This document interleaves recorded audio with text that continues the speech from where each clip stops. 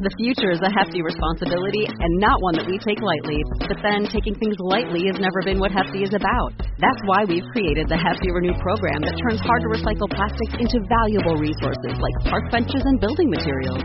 To participate, simply fill up an orange Hefty Renew bag with accepted items, tie it up, and drop it in with your regular recycling. That's it. It's that easy. It's time to rethink recycling with Renew. Particular valued resources may vary by geography. More info available at heftyrenew.com. Star Wars 7x7, episode 1142. So, in the wake of the announcement by The Hollywood Reporter citing unnamed sources that an Obi-Wan Kenobi movie is in the works and Stephen Daldry is in talks to direct it, there have been a flurry of reports, some actually using the words official and confirmation or variations thereof. And it's time to set the record straight on some of those. Punch it, Chewie. Hey, this is Matt Moore from Comics with Kenobi, and you're listening to Star Wars 7x7, the only daily Star Wars podcast.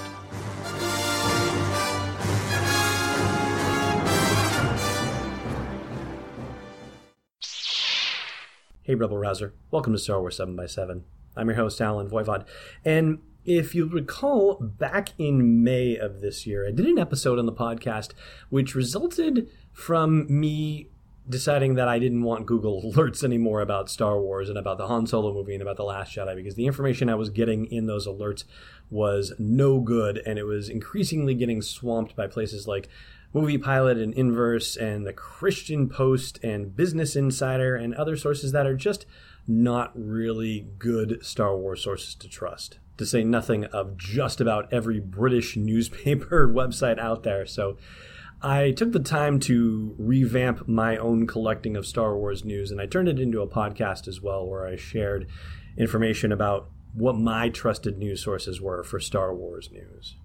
It was episode 1053 to be precise, and amazingly, because, this is how things happen, 2 days later was when the news hit about the Vanity Fair Last Jedi cover story. And I had included Vanity Fair as one of my trusted news sources, but really only for profiles like that. And they only seem to do that once a year, basically, if they are going to do it at all. They didn't do it for Rogue One, but they did do it for The Force Awakens. And that's an important point, because the only thing I'm really looking for from Vanity Fair is that one cover story situation. I'm not expecting them to do anything else of particular import as regards the reporting on Star Wars movies. And so I've been burned by a couple of news sources that were trusted ones as far as I was concerned, but in thinking about them a little more critically, I recall that the reason I had added them was not because I trusted them full out with Star Wars news. It was that there were certain aspects that I particularly liked about them. For example, the Collider website, I had them on my trusted media list because they get interviews with Star Wars folks that you don't really find anywhere else, whether it's actors or writers or directors or producers. They seem to get interviews that are worth paying attention to. With IO9, particularly, I like Catherine Trencosta's stories where she looks at things that get pulled back into the canon. For example, she did a very long post looking at the Star Wars Thrawn book and all the things that had been relegated to legends that were now brought back into the canon because of the Thrawn novel. And Germain Lussier, I believe that's how you pronounce it, was doing some great reporting on Star Wars Land. He actually had some exclusive access to the big model that was displayed at D23 in July. So those kinds of things were very good from IO9. And when it comes to Mashable, well, I think pretty much the only thing I really trust about Mashable is Chris Taylor, who is the senior editor at Mashable and, of course, the author of How Star Wars Conquered the Universe. But beyond that, I don't really have a feel for Mashable. And the reason why I name those three is because those three have done what they're not supposed to do, which is use confirmation language on something that has not been confirmed, and therefore their headlines and reporting have been misleading at best, inaccurate at worst, or maybe vice versa.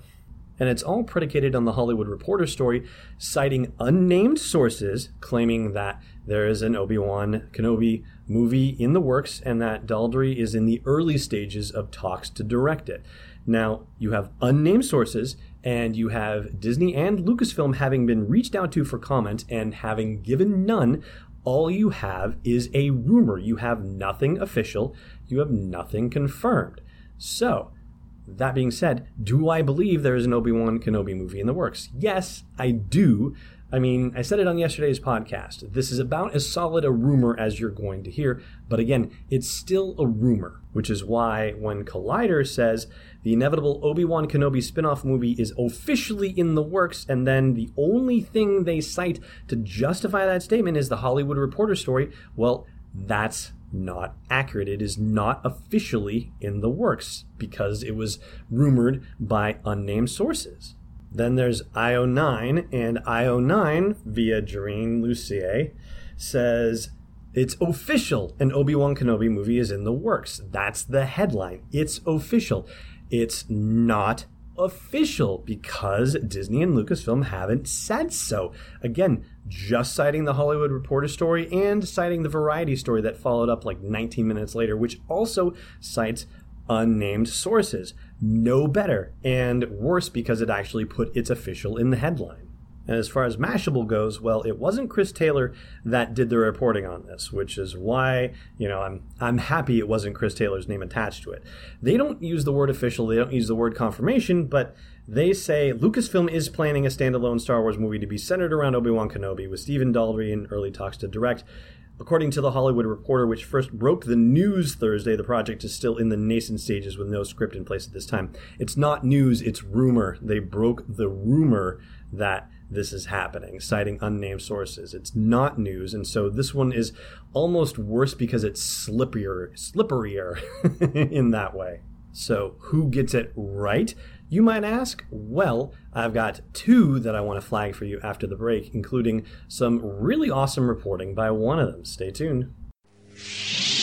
Hey, Rebel Rouser. The Last Jedi is coming out in theaters in December, and so it's time for you to brush up on your knowledge of The Force Awakens. Luckily, I've got the thing for you. It's the unofficial Star Wars The Force Awakens trivia book. It's available on Amazon right now. Just go to sw7x7.com/TFA to get right there. And inside you'll find more than 501 galaxy-spanning questions and answers about The Force Awakens.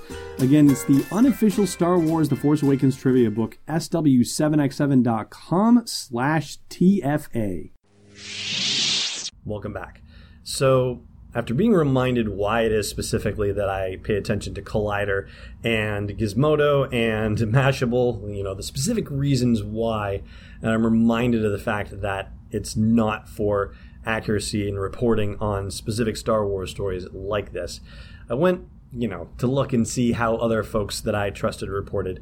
The Nerdist website, the headline was maybe a little misleading. Obi-Wan Kenobi Star Wars spin-off movie in the works, parentheses, report.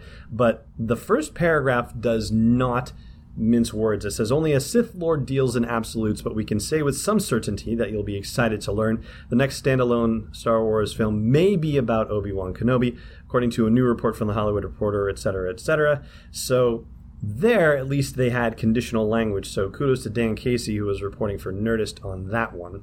And then there's the guy who, at this rate, is probably the lion of Star Wars news reporting, Anthony Bresnikan of Entertainment Weekly. So the headline is similarly unconditional. It says Obi-Wan Kenobi movie in the works as Star Wars spin-off.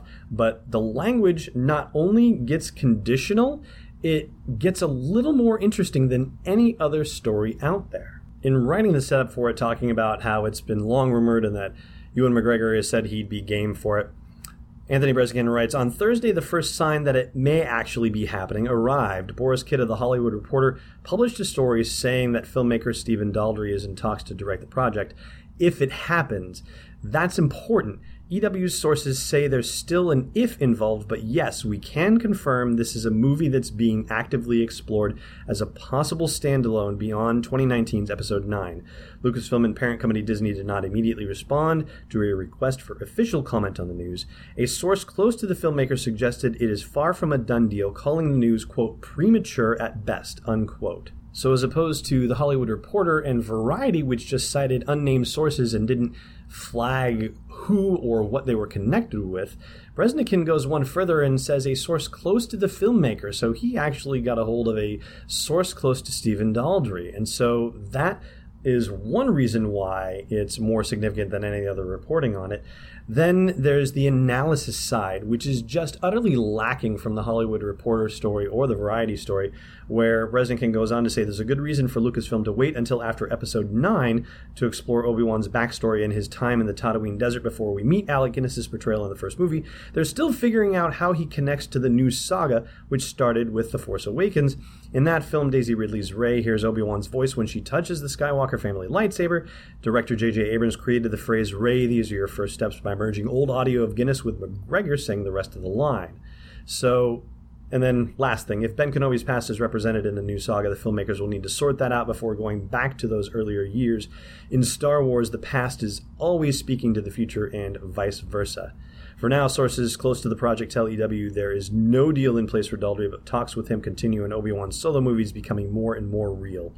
Trust the Force. So that right there is the most solid and trustworthy piece of reporting you can find on the Obi-Wan movie. So if you're looking for one source that you can trust, that would be Mr. Anthony Breznican for EW. So much kudos and applause to you, sir, and thank you very much for being a shining light in the world of Star Wars journalism.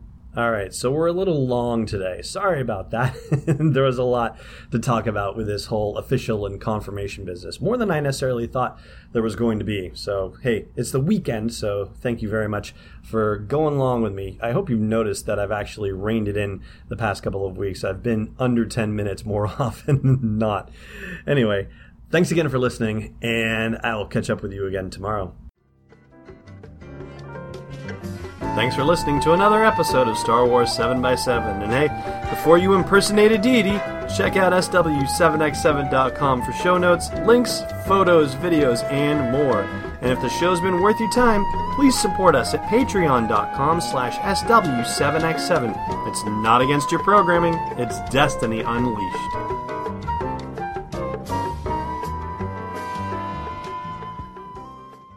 This podcast is not endorsed or sponsored yet by Lucasfilm Limited, Disney, or 20th Century Fox, and is intended for entertainment and information purposes only. Star Wars, the Star Wars logo, all names and pictures of Star Wars characters, vehicles, and any other Star Wars-related items are registered trademarks and/or copyrights of Lucasfilm Limited, or their respective trademark and copyright holders. May the Force be with them. All original content is copyright 2017, Star Wars 7x7. We hope you love it.